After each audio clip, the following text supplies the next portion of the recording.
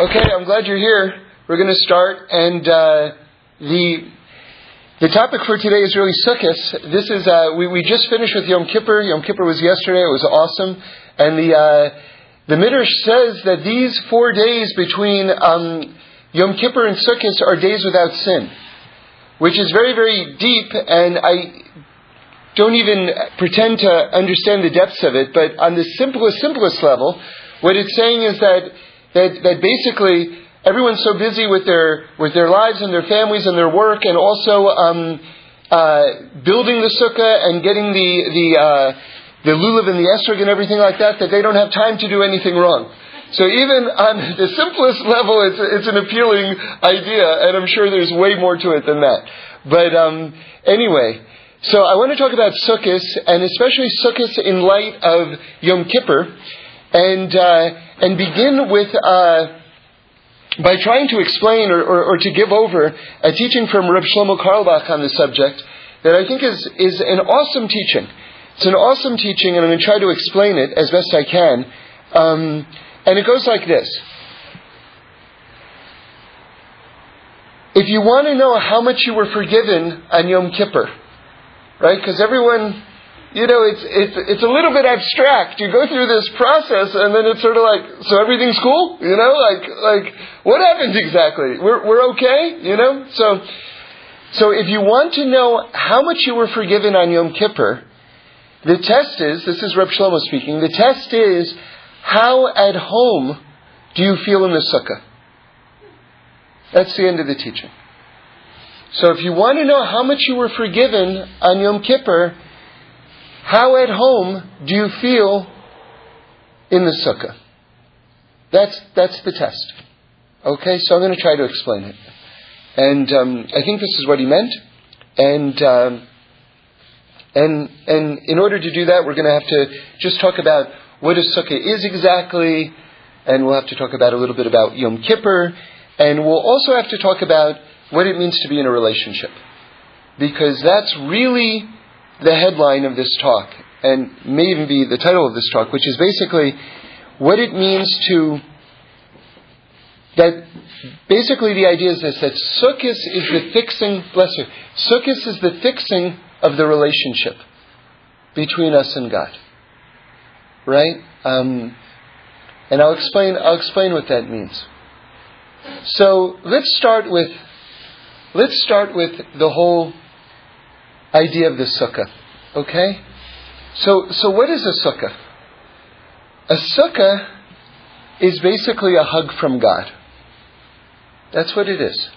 And that's reflected, in the first letter of the word sukkah. You have the letter samech. And a samech is a circle. And when you hug someone, Reb Shlomo brings us down, when you hug someone, what you're doing is you're making a samech around them. Okay, you're making the letter samech. That's what a hug is. A hug is a samech. And that's what the sukkah is. The sukkah is a samech. Okay, the sukkah is a big hug. Now, by the way, I saw this written in like a Devar Torah in the name of the Ari. Okay, so I didn't see this inside in the Kisvei Ari, so I'll leave that up to the learned Kabbalists out there to confirm that, but this is an old thought, this idea of the sukkah being a samech, the sukkah being a hug, rather. Okay? So basically what we're doing is we're figuring out basically a teaching of Reb Shlomo, which is that if you want to know how much you were forgiven on Yom Kippur, the question is, how at home do you feel in the sukkah? Okay, so what does that mean? What is that correlation? So if you look in Ashrei goes through all the letters of the Aleph Beis, and there's one irregularity which the Talmud points out, which is very interesting, which is the letter Nun is missing. Because the letter Nun stands for nofel, or nofal, which means to fall. So they didn't want to hint at the idea of the Jewish people falling spiritually in terms of their connection to Hashem. So it got left out, this letter Nun. But what's the letter right after Nun? It's Samech. Okay, so what they did was, and you can open up a siddur and you can look at the way Ashrei is printed, you'll see what I'm saying. So it says something amazing, the way it's constructed. It says, Somech noflim, which means that the way the Samech is used, Somech means to uplift. Noflim, there's your nun, the fallen. So that's how the nun is sneaked in. It's not a freestanding thing that the Jews fall, but if it's going to be mentioned at all, it's only going to be mentioned in the same breath that falling is uplifted. Do you hear how beautiful that is? So the nun is only mentioned in the context of the fixing of the nun. Somech noflim. Again, there's the samech of somech, the samech of the sukkah, which is now we can return back to what Reb Shlomo was saying, something very beautiful, which is that when you hug someone, not only are you making a samech around them, but in terms of your body language, what you're communicating to them on a soul level is, I'm not going to let you fall. That's why, did you ever hear anyone say, I need a hug? I need a hug. Or did you ever get a hug and it's like 1,000 pounds of medicine? Why is a hug so healing? Because what's being communicated to you on a soul level in a very deep and beautiful way is, I'm not going to let you fall. Right? You're safe and you're protected. You're safe and you're protected. And who doesn't want to feel that way? And who doesn't want to feel that way in the ultimate sense that it's Hashem Himself who's giving the hug? Right? And that's what a sukkah is. Okay. So now we have to talk about hugonomics right now. We have to get into a little bit more because there are all different types of hugs. Okay? And this is, again, we're trying to explain Reb Shlomo's teaching. What does it mean that if you want to know how much you were forgiven on Yom Kippur, the test is, how at home do you feel in the sukkah? Okay? So now we're ready for the next step. You see, I'm sure everyone's had this experience on one side or the other. But right now we're the one being hugged. Since we're in the sukkah, and the sukkah is a hug, we're the one who's being hugged. So imagine yourself being hugged, okay? So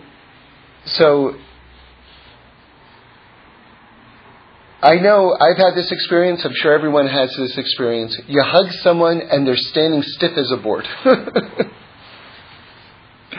They don't want to be hugged. That's just what it is. And I'm sure we've all been on both sides of that, you've hugged someone and they're just stiff like a board. They're not into it, and that's just what it is, and, like at the Happy Minyan, a lot of the guys hug guys, and it's just a sign of brotherhood and camaraderie, and, you get it, some people will give you a hug back and it's like an awesome hug and they want to be hugged. And there are other people, they don't want to be hugged.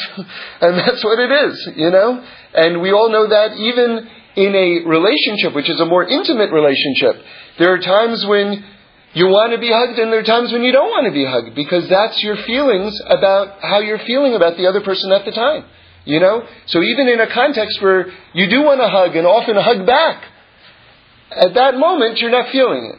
Okay. So now we're getting to the depths of Reb Shlomo's teaching. So again, let's repeat it. If you want to know how much you were forgiven on Yom Kippur, how at home do you feel in the sukkah? So Hashem is hugging you, right? How are you standing stiff like a board? Because you don't want to be hugged so much? Or are you hugging back? Okay, so we still have to explain it a little bit more. Because now this is going back to the essence of what this whole talk is. Which is that Sukkot is the rectification, it's the fixing, it's the restoration of the relationship with God. You see? You see, I was giving this over to someone just at the coffee shop before coming here. And he added an element which I thought was beautiful and correct. You see, sometimes you have a heart-to-heart with someone. And it's cathartic.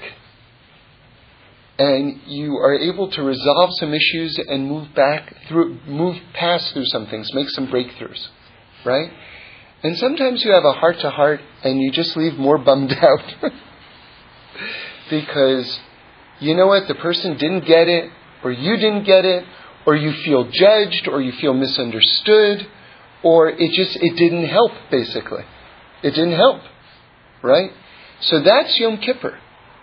Yom Kippur is that heart-to-heart, right? And now, the question is, did it restore the relationship so that you're hugging back?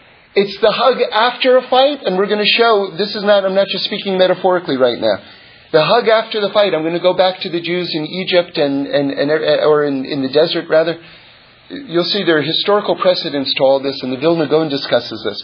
I'm starting with the point, and then I'll work backwards to some of the sources, classically speaking. Historically speaking. But again, after the heart-to-heart, which can get a little stern sometimes, right? Did you make a breakthrough on the issues? Or after the heart-to-heart, do you feel more alienated? Oh, that's how you feel? That's what it is? Right? So if you made the breakthrough on Yom Kippur, then it's this opening that's been made, and it's like, oh, I'm so glad we got past that stuff. I'm so glad we got past that stuff. I'm so happy to be back with you. And then when you're in the sukkah, then you're hugging back. Or then when you're being hugged, you're not standing stiff like a board. When you're being hugged, you're hugging back.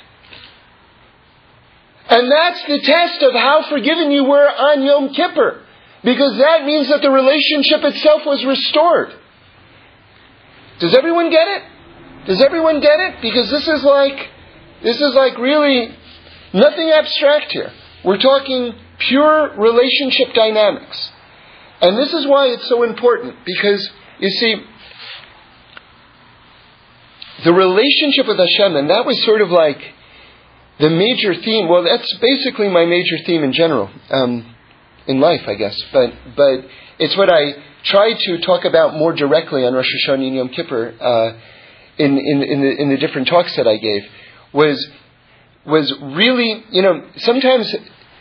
See, this is sometimes why learning holy books is difficult. Because, especially when you're learning older holy books, classic holy books, because there are certain assumptions that the rabbis are making, that the great rabbis are making, that they go, of course you already know this. I don't have to begin to even tell you the fundamentals here. And they're all the very special, adornments and very fine, beautiful things. But the problem is that those things that they just assume that you know, that you must know, have often been lost. And then it's up to later generations like our generation, to say, wait a second, we've got to go back to the basics. Let's do the basics again, because we don't know those things that you're assuming we know.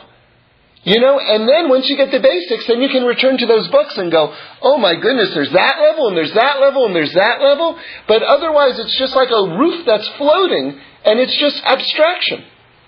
Okay? So what is the most primary basic of everything? Of all of Torah, what's the most primary basic? It's v'ahavta. Listen, let me explain. We say, Shema Yisrael, Hashem Elokeinu, Hashem Echad. Then we say, Baruch Shem Kavod Malchuso Le'olam Va'ed, and we whisper that. By the way, one of the great moments of Yom Kippur is the fact that we say, Baruch Shem Kavod Malchuso Le'olam Va'ed. It's the only time all year that we shout it out. All year long we're whispering it. And there's a beautiful medrash, which is that Moshe Rabbeinu got that prayer, Baruch Shem Kavod Malchuso Le'olam Va'ed. Blessed is His name, whose glorious kingdom is forever and ever. Got that at Mount Sinai from the angels. Basically, Moshe was like, wow, that's a really good prayer.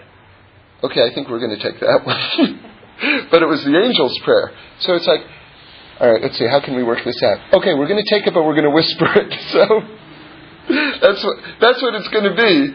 But on Yom Kippur, because we're like angels, we're not eating and we're not doing all the various human activities, because we're not doing that, we're like angels, and so therefore we can shout it out just like the angels shout it out. But it's only once a year, okay? Okay.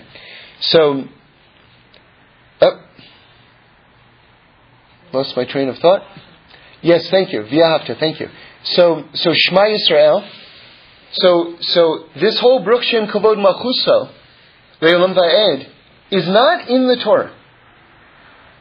It may be a pasuk in the Torah somewhere, I don't know, or in Tanakh somewhere. But what I'm trying to tell you is that where you see the Shema written, it goes, the next word after Echad is V'ahavta.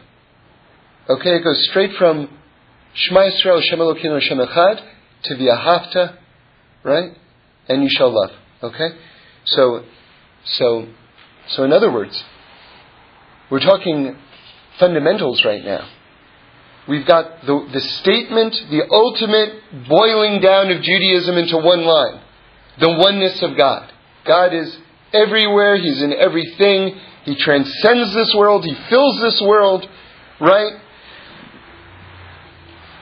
And the very next word in the Torah is, and you should love Him.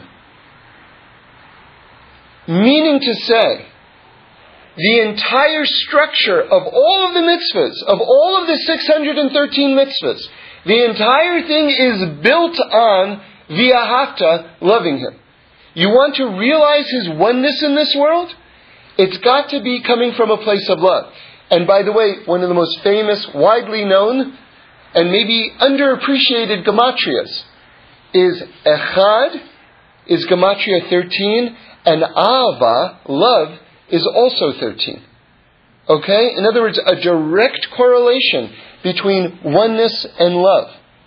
And by the way, we said this over, I was privileged, my wife and I were privileged to be married by Reb Shlomo, and under the chuppah, he said, this Torah, he said in the name of the Sakhachover Rebbe, that was the grandson of the Kotzker Rebbe, he said that if you put all 613 mitzvahs on one side and the mitzvah of marriage on the other side, it would either, I don't remember what he said, we have to check the videotape. Either said it would outweigh them or it would equal them. Okay?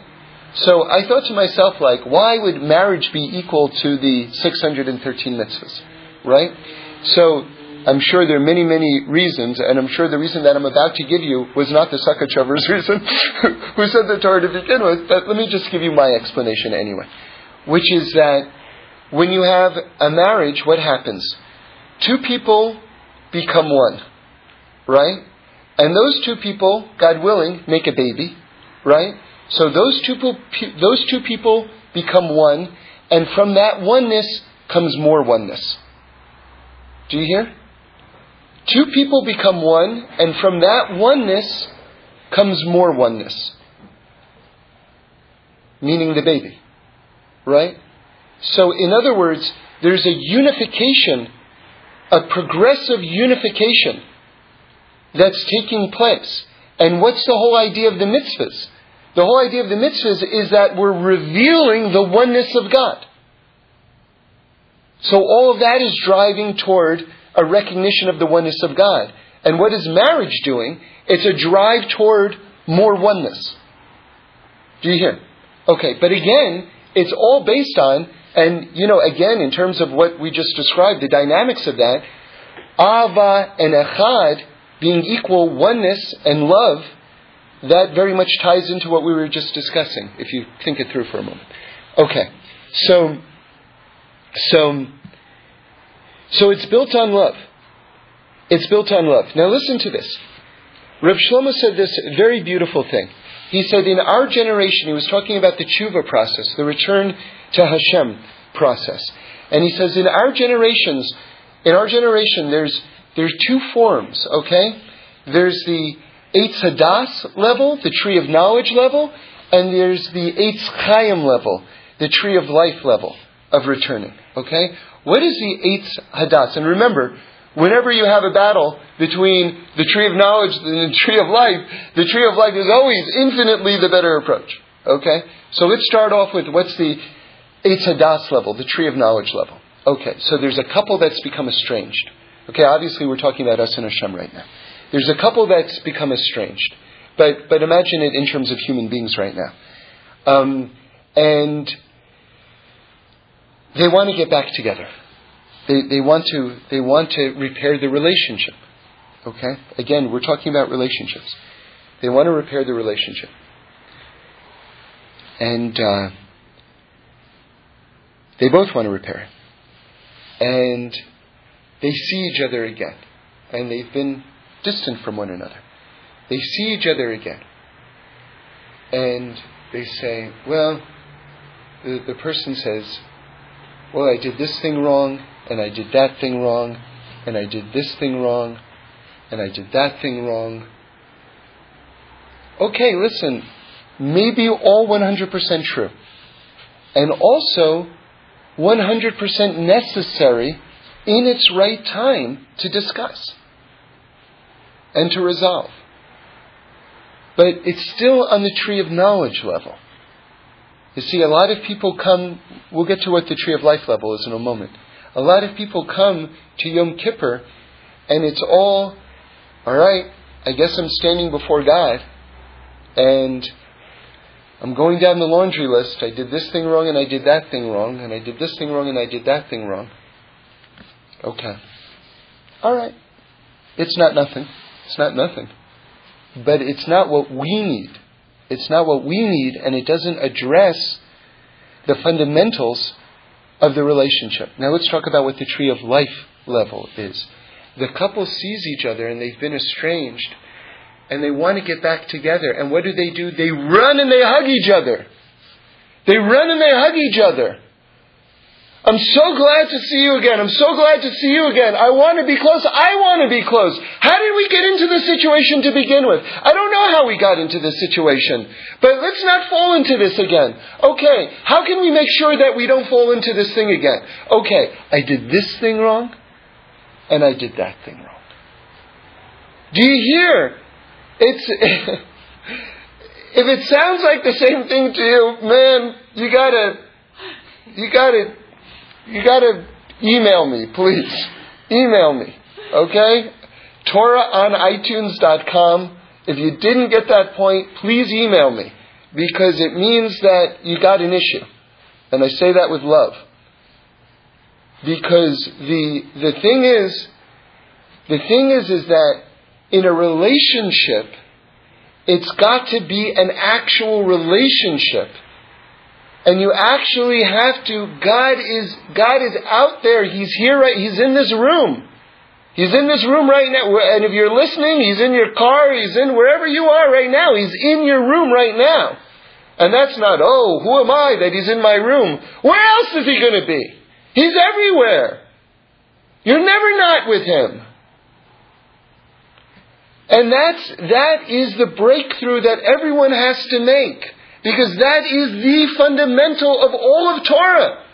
And you only get to that place from the word v'ahavta, from loving. If it's not coming from love, then there's a disconnect. Because otherwise, let's go into this point. What is the problem? What is the issue? I said the person has an issue. So what is the issue? So, you know what? You don't have to email me. Just listen to this point. Okay? Rabbi Nachman talks about, we discussed this on the second day Rosh Hashanah. Rabbi Nachman brings something, or at least I saw it in his name. It's kind of a famous story in Hasidic lore. You see, many Rebbes daven by themselves. We say b'yechidus. That means they just daven by themselves because, for whatever reason, they have special practices, or they really go for a very, very long time, and they don't want to bother the tzibor, to make the community, to make them wait for them. And so it turns out many Rebbes historically have davened by themselves. That's fine. I'm sure at different times they daven with the community, but that's what it is. And there are many stories about Hasidim who have snuck into Rebbe's rooms and hid in the closet, or hid under the bed, or hid under the table, in order to observe observe what it is that the Rebbe is doing, because they want to know, maybe there's some special practice and I can do it, or they're communicating with God and I can basically witness this Mount Sinai moment. And so you've got many stories like that. Okay. So with that in mind, here's how the story goes. And like I said, this is said in order to make fun. And it's not clear to me whether this is an actual story or if Rabbi Nachman made this up in order to illustrate a point, or if it's even from Rabbi Nachman. I'm not even sure. But that's who I saw it from. But anyway, let's just tell the story already. So there was a Rebbe who davened by himself. He was one of these Rebbes who did that. And he heard a little commotion outside the door. Okay? And he heard like a pitter-patter, like footsteps of the Hasidim tiptoeing up to the door. And then he heard a little scratching against the door, like they're pressing against the door to put their ear to the door in order to listen to the Rebbe, so that they make sure that they're following everything that's going on. And the Rebbe, understood, of course, I'm a great Rebbe. The Hasidim are all coming to my door in order to hear everything that's going on. And this went on for 9 years. For 9 years. And at a certain point, the Rebbe thought, something, I'm going to open up the door and let the Hasidim in. And he opened up the door and he saw that there was a cat at the door. And so Rabbi Nachman says that for the last 9 years, he was praying to a cat. Because during the entire time that he was davening, really his primary focus was the fact that all the Hasidim were at the door who are really wanting to know how it is I'm so close with Hashem. So the reason why I wanted to say over that story, like I said, this is a famous story, is because I think that all of us in our own way suffer, or many of us, most of us, in our own way suffer from this same problem. And what I mean by that, because I'm going to change the context, I don't mean it in the way the story tells it exactly. I'm applying it in a different way. What many of us do is we have a conversation with ourself and we think that we're talking to God. But instead of the words going out of our mouth and rising upward in order to talk to this divine entity which is with us and is here now and is there wherever we are, there it is. Hashem, who's before us at all times and who exists and who's there. Instead of talking to Hashem, who's right there, we talk to ourselves. And our words are not going out of our mouths to Hashem and up to Hashem, but our words are just going to our own brains. And we're just having a conversation with the cat. With ourselves. The words have to leave your mouth, have to be directed to Hashem, who is with us always, who is here right now. And that's the breakthrough. That is the breakthrough that creates the relationship. Otherwise, we're stuck in the tree of knowledge. We're stuck in the tree of knowledge. It's just us and our own brains. And we feel estranged and we say to ourselves, I'm talking to Hashem, I'm reaching out to Hashem. Why do I feel so alone? Because you're talking to the cat. You're talking to the cat at the door. Not to Hashem. Now you say, well, doesn't Hashem hear those things? He does hear those things.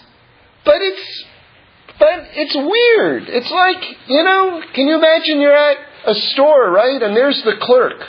The clerk is standing behind the counter. Wants to help you. And there's like, how they have those glass cases, there's a little showcase and like at department stores. And the clerk is standing behind that glass showcase. Can you imagine? You're just talking to the glass showcase. The clerk is standing in front of you, and you're just talking to the glass showcase. So does the clerk hear you? The clerk hears you. But why are you talking to the glass showcase? So that's what I'm saying. I'm saying that the breakthrough in terms of relationship is getting out of this idea of talking to ourselves and thinking that we're talking to Hashem. If a person is doing that, they're very close. They're right at the door. They're an inch away from making a major breakthrough. But they have to make that breakthrough. They have to make that breakthrough. And then you might say, let me just tell you, one of the most satisfying prayers I've ever made in my entire life. Okay? I ordered a cup of coffee. I drank the coffee. By the way, there's a slight halachic problem with what I'm about to tell you. Because what I learned is that really, and I don't know if everyone holds by this, but I'm just telling you over some practical halacha right now, that, after you drink a revius that's 3 ounces, you say a berei nefashos. There's an after blessing for saying it. But really, you're supposed to do it if you drink 3 ounces like in a shot. Like, you know how people, will take a can of soda and they'll kind of chug it a little bit? That's really a after bracha opportunity. You do 3 ounces like that, kind of chugging it, then that's really worthy of a berei nefashos. If you have a hot cup of coffee... No, I'm talking about liquid right now. This is just liquid right now. If you have a hot cup of coffee or a hot cup of tea, really, mostly you're just sipping it. So you're not really getting that shot of 3 ounces, right? So as such, there's a minhag or a shita within halacha that you wouldn't say a berei nefashos, an after blessing, after a hot cup of coffee or a hot cup of tea, because you never really did that 3 ounce thing at once, even though there was more than 3 ounces in the cup. Right? Does everyone hear? Okay, now some people, and I learned this from Rabbi Green, some people, and he said this over in the name of a rabbi his name I don't know, he said he had the custom at the end to let it cool, because sometimes by the end of the cup, you'll have 3 ounces, and now that you could actually drink like that. So what he would do is he would let it cool, right? Or it just would cool under just normal daily practices. And then that he would do the 3 ounces with, and then he would say the berei nefashos. He told his students, don't do that. Okay? So even within that context where you can sort of still get in the extra blessing, the after blessing, don't do that. He said, because you're going to end up making mistakes and everything like that. And he says, I can do it because I'm basically, I know what I'm doing with that, but I don't recommend that as a practice. Okay? So as a result, it would really come out that you wouldn't say the after blessing, a berei nefashos on a hot tea or a hot cup of coffee. Okay? Okay. Now, I'm not a posek, but if you left your coffee for an hour or whatever it is and you return to it, and now you've got a cold cup of coffee, and you've got 3 ounces left to that, right? And it's just cold at that point, and you're returning to it, an hour or 2 later, whatever it is, and you just want to chug it and finish up the cup, then I would think to me, again, I'm not paskening, but I would think to me that would be a berei nefashos after bracha opportunity. Because at that point you're not playing games, or not that it's playing games, but you're not, finally dicing the halacha at that point. It's just a cold drink at that point, right? Even if it had started off as a hot drink, who cares, right? Okay. Anyway, so, okay, that was our halacha break. Now let's get back to what I was telling you. One of my most satisfying... You have a question on that? Yeah. I was just wondering, you're saying sometimes you think you're talking to God, yeah, but you're actually talking to yourself. So how do you know? Maybe you're... Right. I'll tell you how you know. So here's an example of a moment where I knew. Okay? So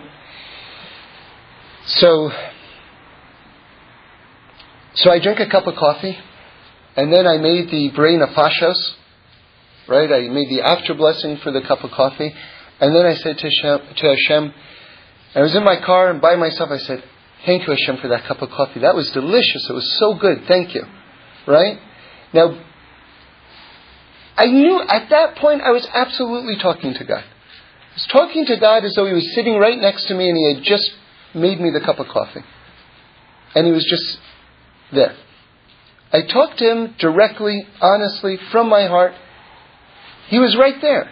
I said, thank you, Hashem, for that cup of coffee. And the thing is that in a perfect world, the bracha itself is supposed to be that moment where you express, thank you, Hashem, that cup of coffee was so delicious. I really appreciate it.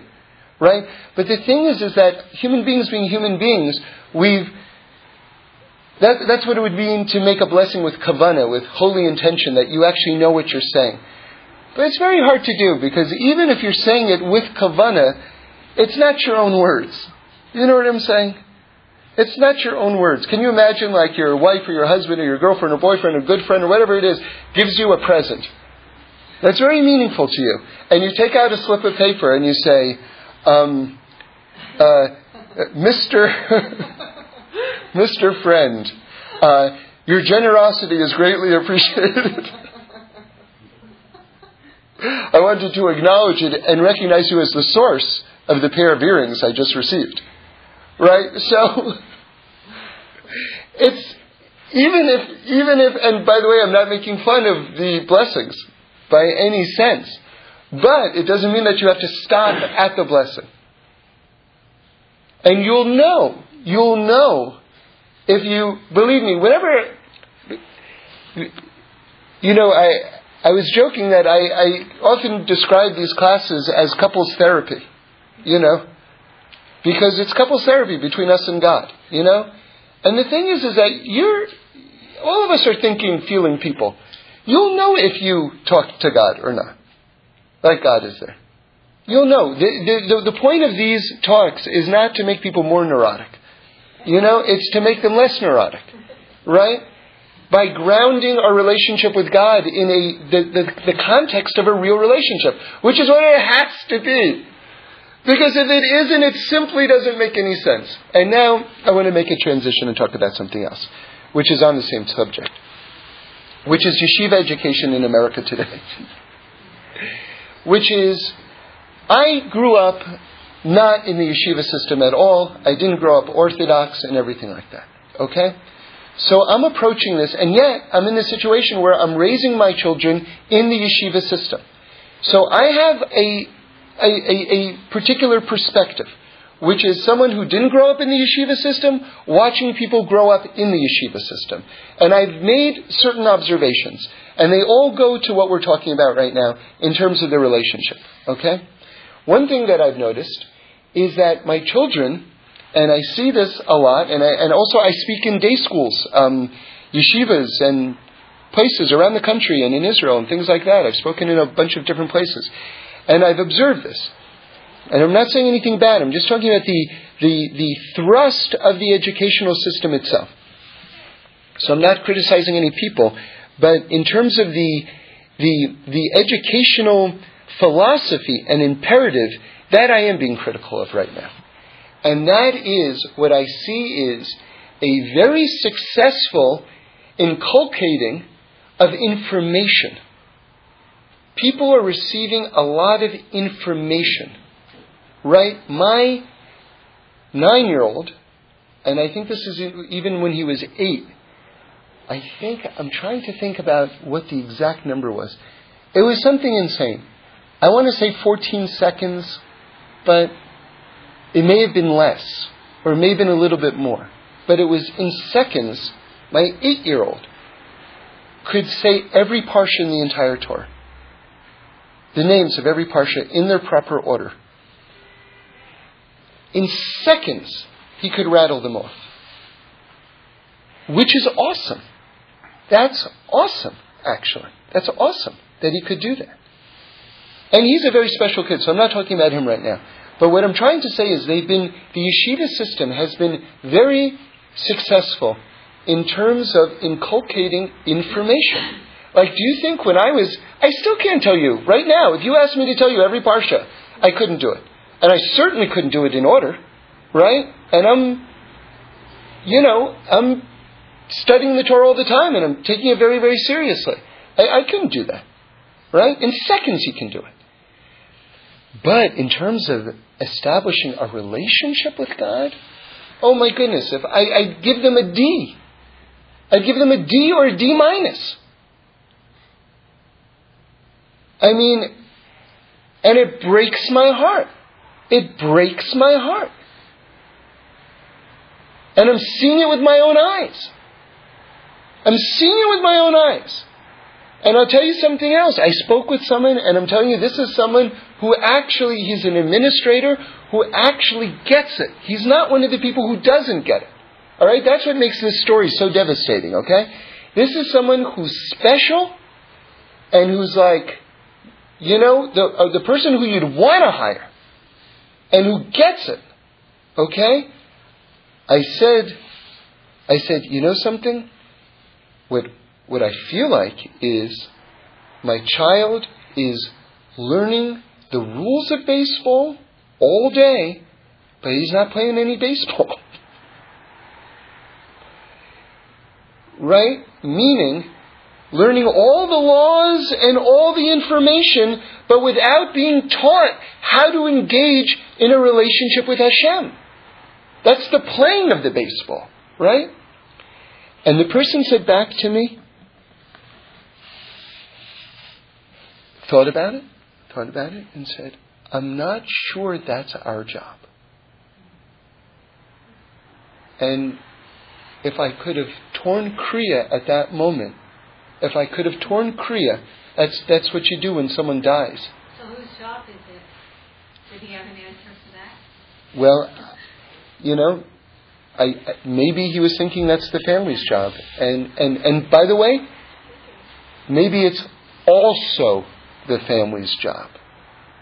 But it's got to be not only the yeshiva's job, but it's got to be the yeshiva's main job. Because otherwise, like Rabbi Green once gave an example of someone who works out, but he only works out one particular muscle.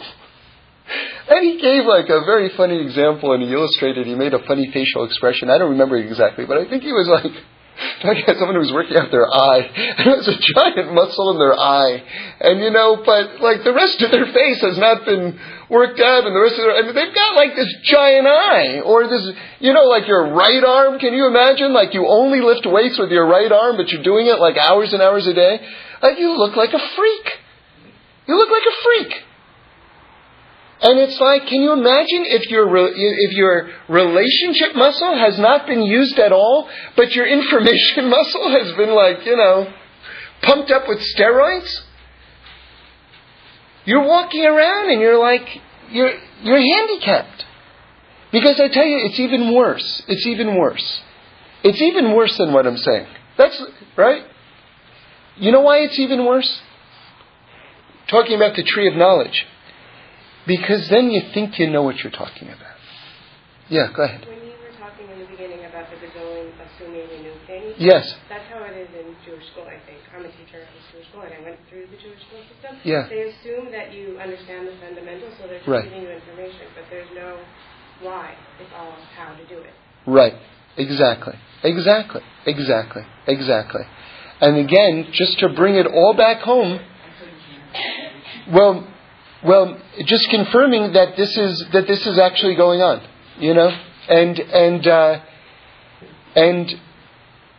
and that's why Sukkot is so important, especially following Yom Kippur, because Yom Kippur, if it's not done properly, becomes the hallmark of the tree of knowledge.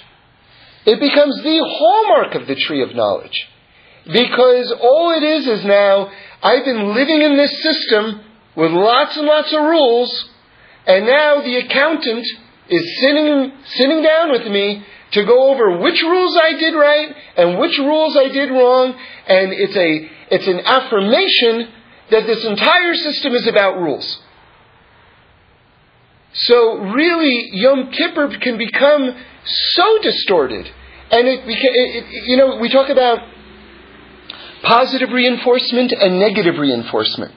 Positive reinforcement is that when someone, if you want to change someone for the better, and you want to be a good parent or a good role model, the thing is that when someone's doing something right, tell them they're doing something right. Then they know which direction to go in. So many people, parents, teachers, friends, the only time they speak up is when the other person is doing something wrong. It's all done through negative reinforcement. And it's a bummer. It's a bummer. And it ruins relationships. And it alienates people. It's like, you did that.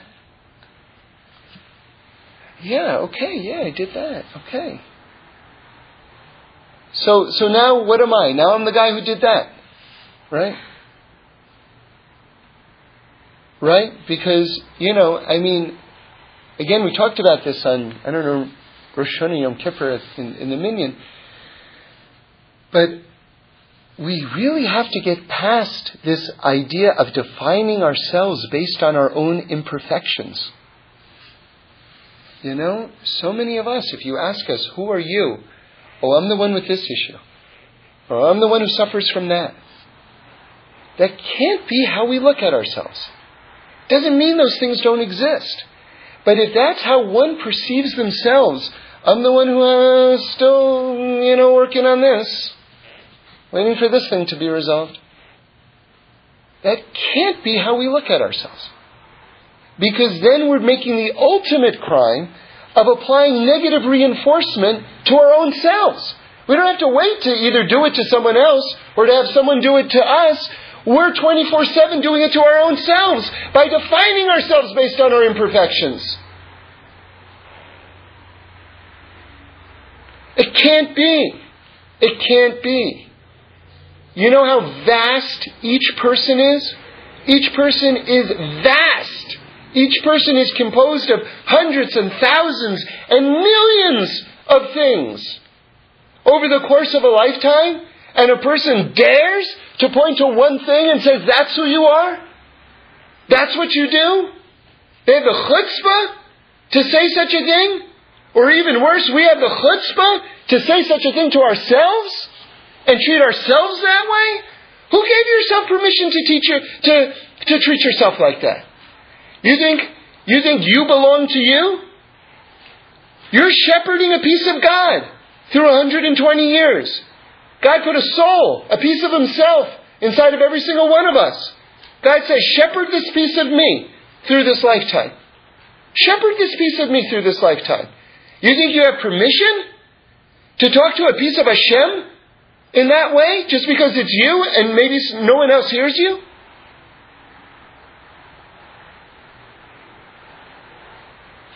You have to treat yourself with beauty and with dignity. Because it's not just you. There's a famous teaching, and this is what I just told you is an expansion of it to the nth degree, but just to give you the simple teaching. I wish I could tell you who said it. That a person's face belongs to the public. It's part of the, what we call in halacha, the rishus harabim. It's not the private domain. Your face is part of the public domain. So the expression that a person has on their face, it's not your business if you want to walk around with a scowl. You are, like, how graffiti artists vandalize public property and then you have to look at something unsightly? Some graffiti is nice, but that's already art. That's already on the level of a mural, right? But then you've seen the stuff that's just chicken scratch. That's like, why did you do that? That's just vandalism, right? A scowl or a frown on your face when you walk around in public, it's vandalism. It's vandalism. Because it doesn't belong to you. So how much more so if we've got a piece of God inside of us? We've got to be very careful how we talk to ourselves. Okay, so again, let's make sure that we bring all these ideas home. The fundamental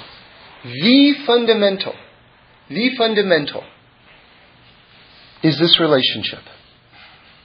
is making the breakthrough that we're not talking to ourselves and thinking we're talking to God. Yes, just like the clerk is standing there, if you're talking to the counter, God hears it. He absolutely hears it.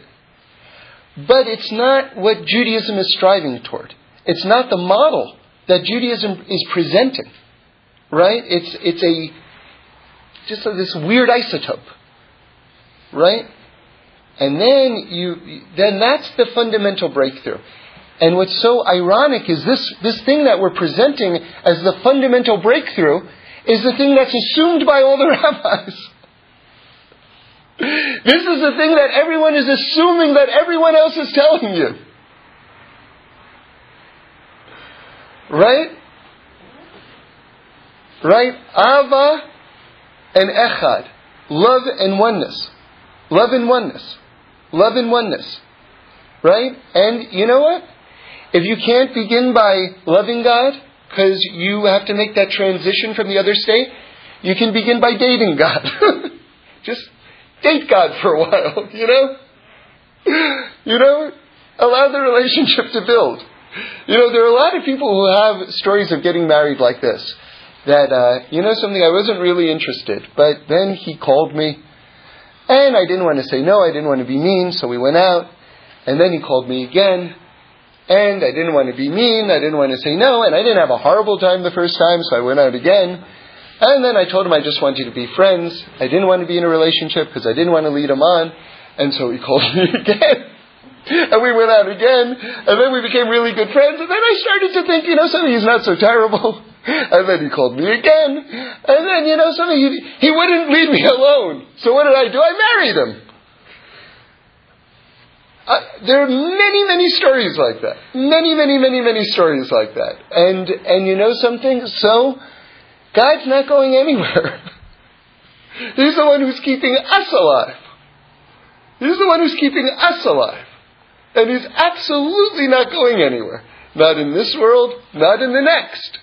So in other words, we're with Hashem forever. So all the more incentive to get the relationship right. All the more incentive. So, we can't reach out in a living way maybe. Can't talk to Him like Rabbi Nachman says, like He's your best friend who's right there, right? Maybe that's a difficult step, but okay. So start by dating. You say a couple of words. Then once you get introduced and you feel a little bit more comfortable and you feel a little bit less strange, a couple more words. And then you go, oh, okay, I get it. I understand what this mode of communication is. I get it. And by the way, the irony is, just to finish up this thought on the yeshiva system, but also tie it into what we're talking about right now. The irony is, if you look at all of the great Rebbes, all of the great ones, all of the great Jews, if I say to you, what made him great? What made him great? Right? You'll say back to me, he knew the entire Torah. His knowledge of Talmud exceeded he was able to paskin, understand Jewish law in the most exalted way. This is what almost everyone will tell me is the defining characteristic of every great person in Jewish history. Right? I'm telling you, it's not wrong what I just said, but it's not right. Because it's missing a very fundamental component, again, which is assumed, which can no longer be assumed anymore in our world, which is what distinguishes every great person, and certainly every great Rebbe, is because they had the most intimate relationship with Hashem. The most intimate relationship with Hashem. And that was absolutely the foundation of everything that they did. Now, they were a great scholar on top of that. One of the reasons why their scholarship was so beautiful and so alive was because it was based on a living relationship. That's what enlivens those words and those Torahs. Because it wasn't coming from an intellectual, dry, abstract place. It was coming from a relationship that they were in the middle of. That's why their words were so great. Not because they had a bigger brain than we do.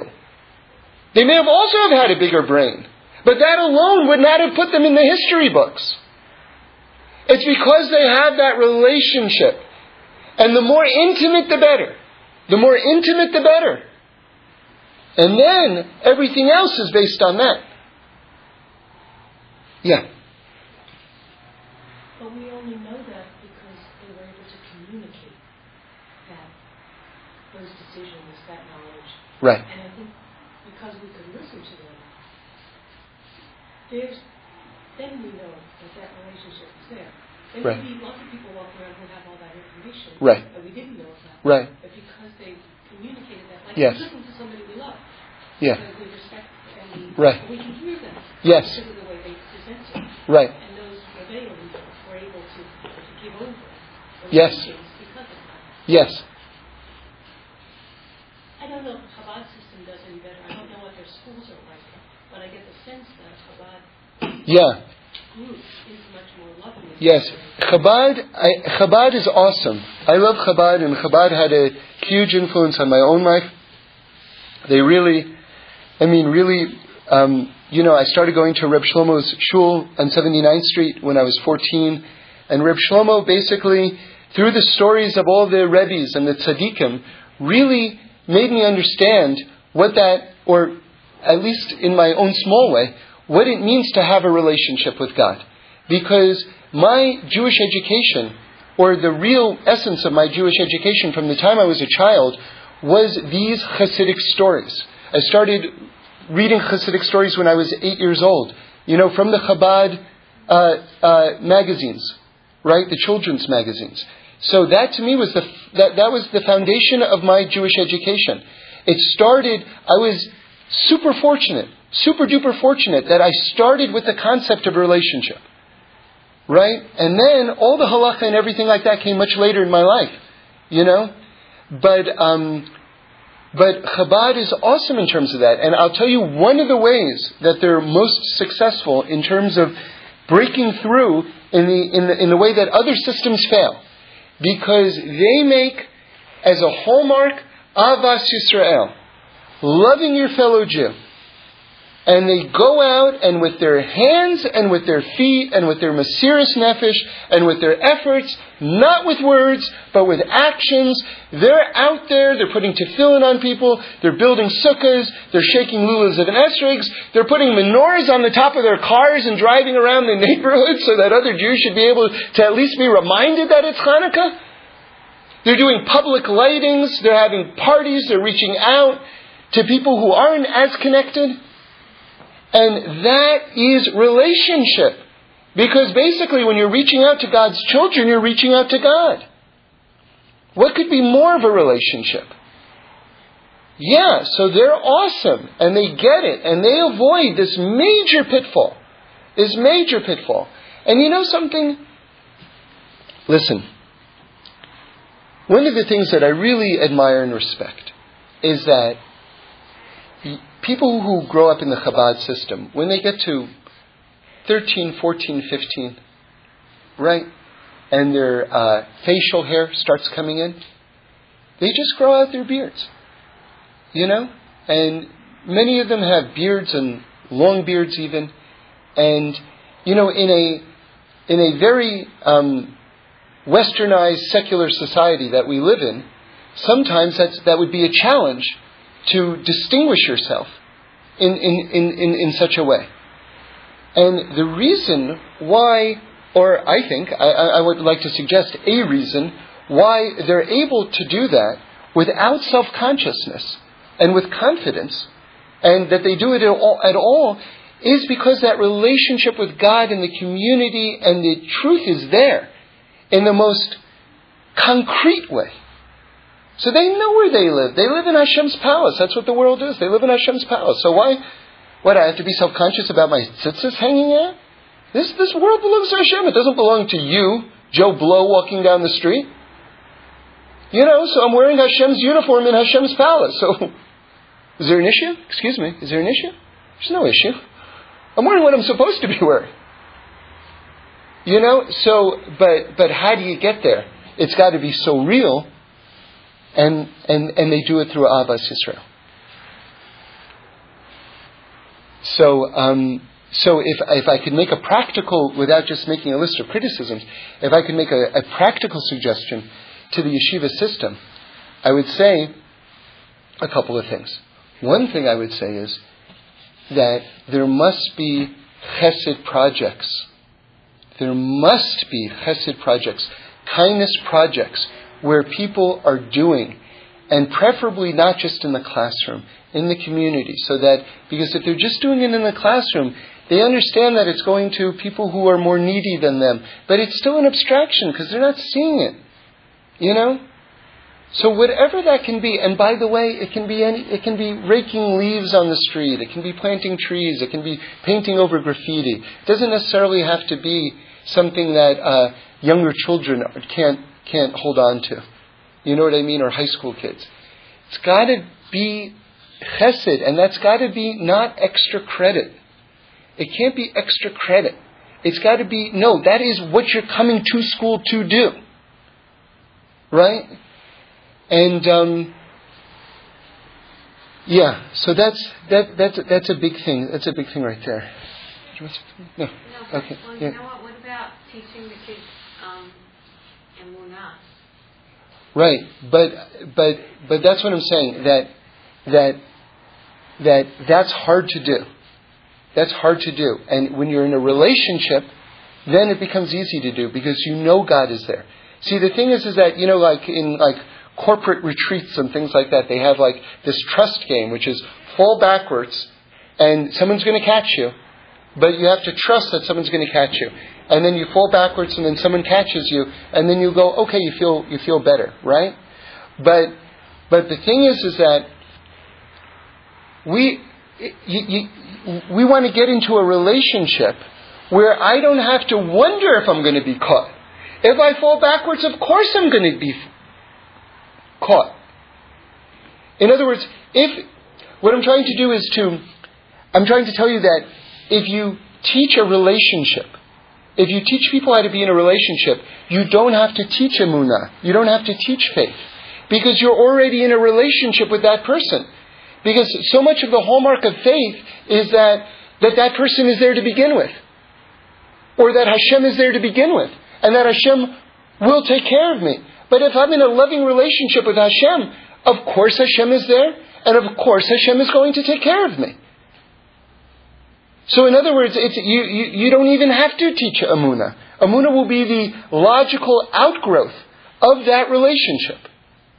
And then, of course, you can teach various things within emunah. I mean, I'm not saying neglect this subject. I'm thinking really a lot about the whole tefillah aspect. Uh-huh. How that's how. Okay, so let me just address tefillah for a moment. To me, tefillah is really secondary. It's really secondary. And I think, you know, it's almost like people fall into a trap in terms of becoming happy. Okay, here's a big happiness trap, okay? They go like this.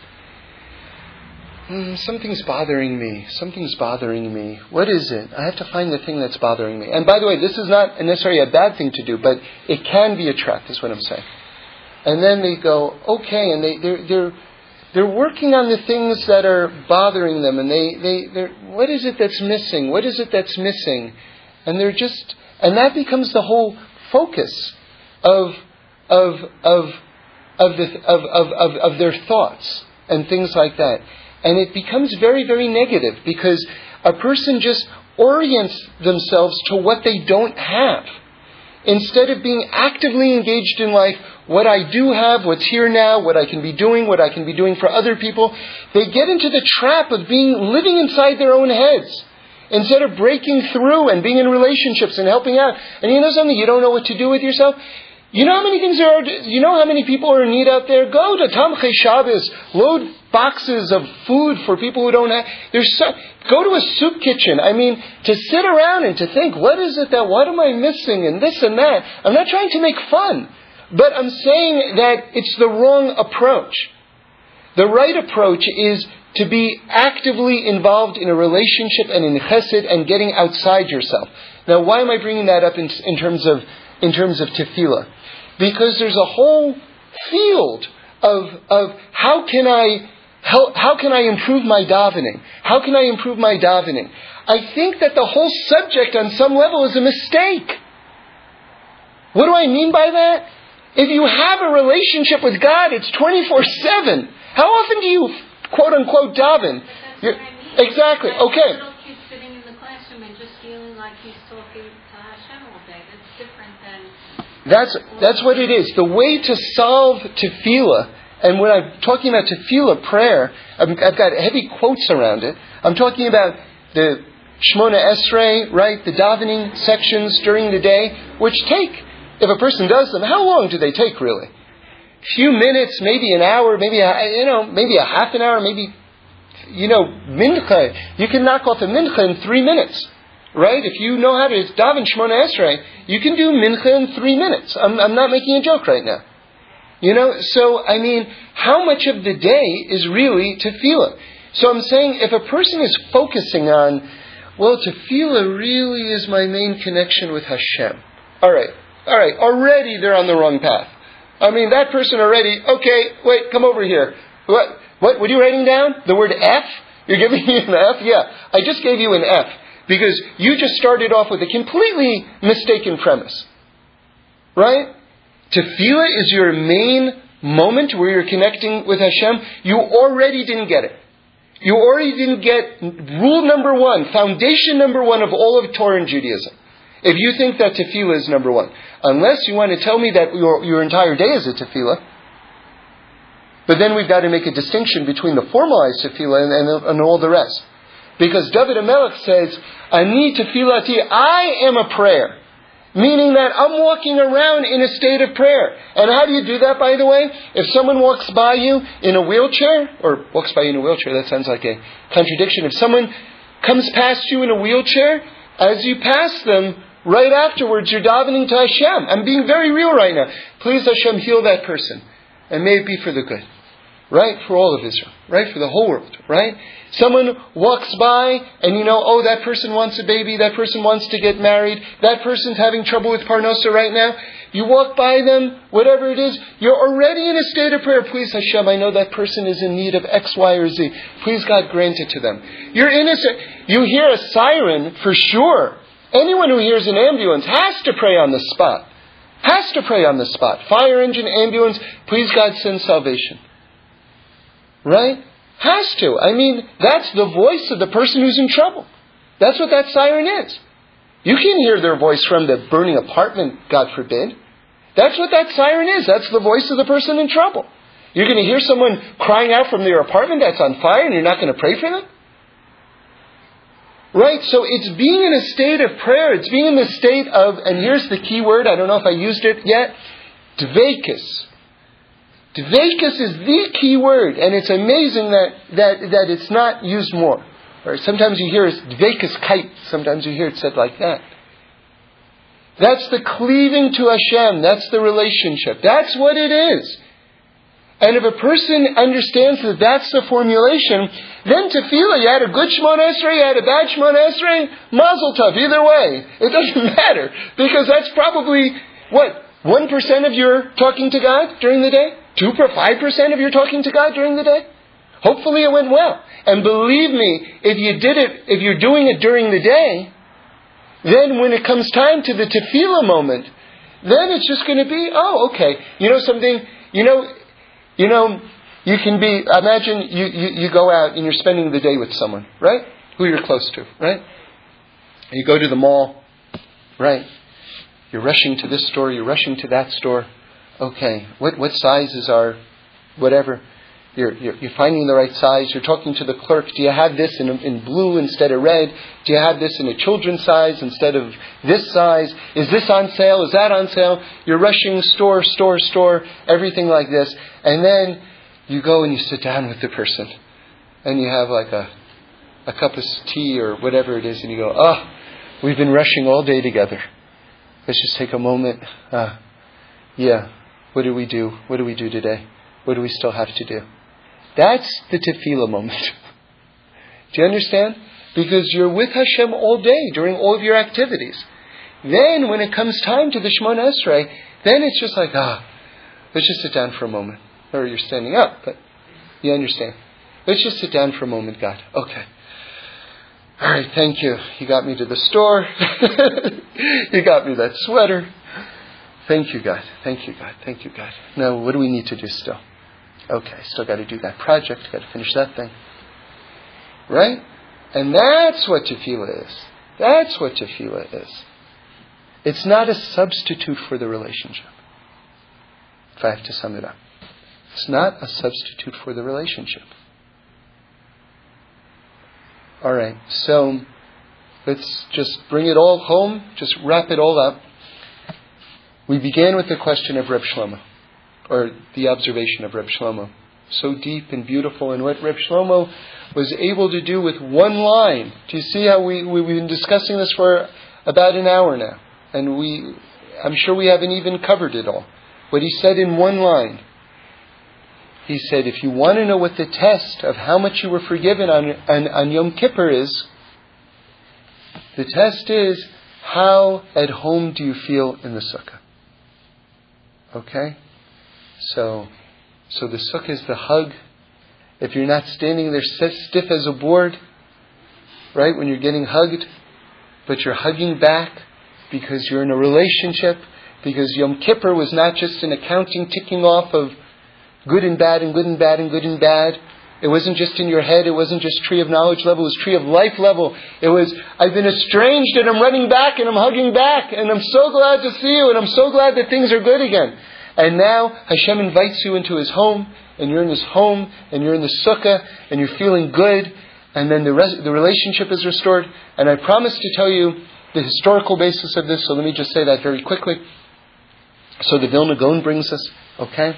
Which is that, why is Sukkot? Remember, Sukkot is remembering how we dwelled during the 40 years in the desert. Okay, that's what the Sukkahs are. It's a remembrance for Egypt, okay? So if that's the case, it really should be, this is a famous question in Halacha, by the way, it really should be in the springtime, because that's when we left. Okay? So make it in the springtime. Okay? So, why is it now after Yom Kippur?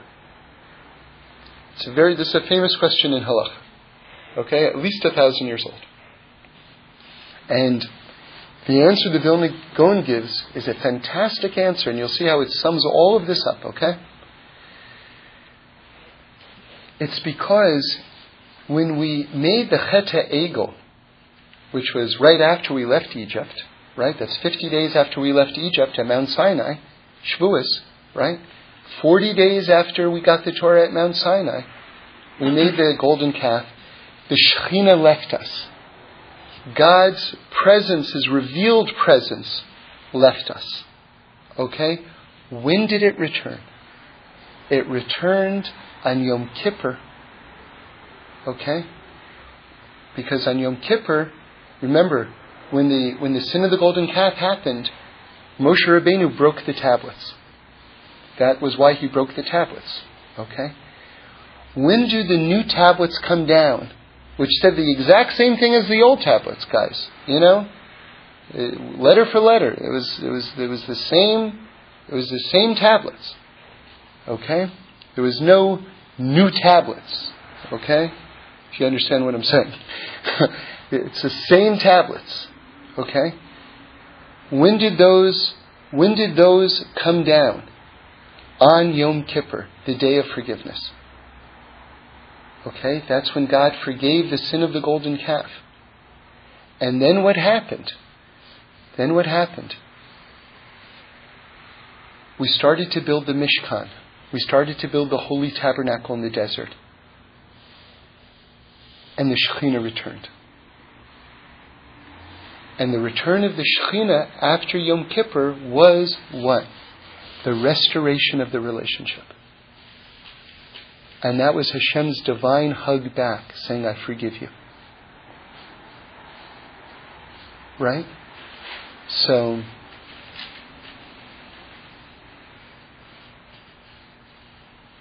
okay, we'll stop there.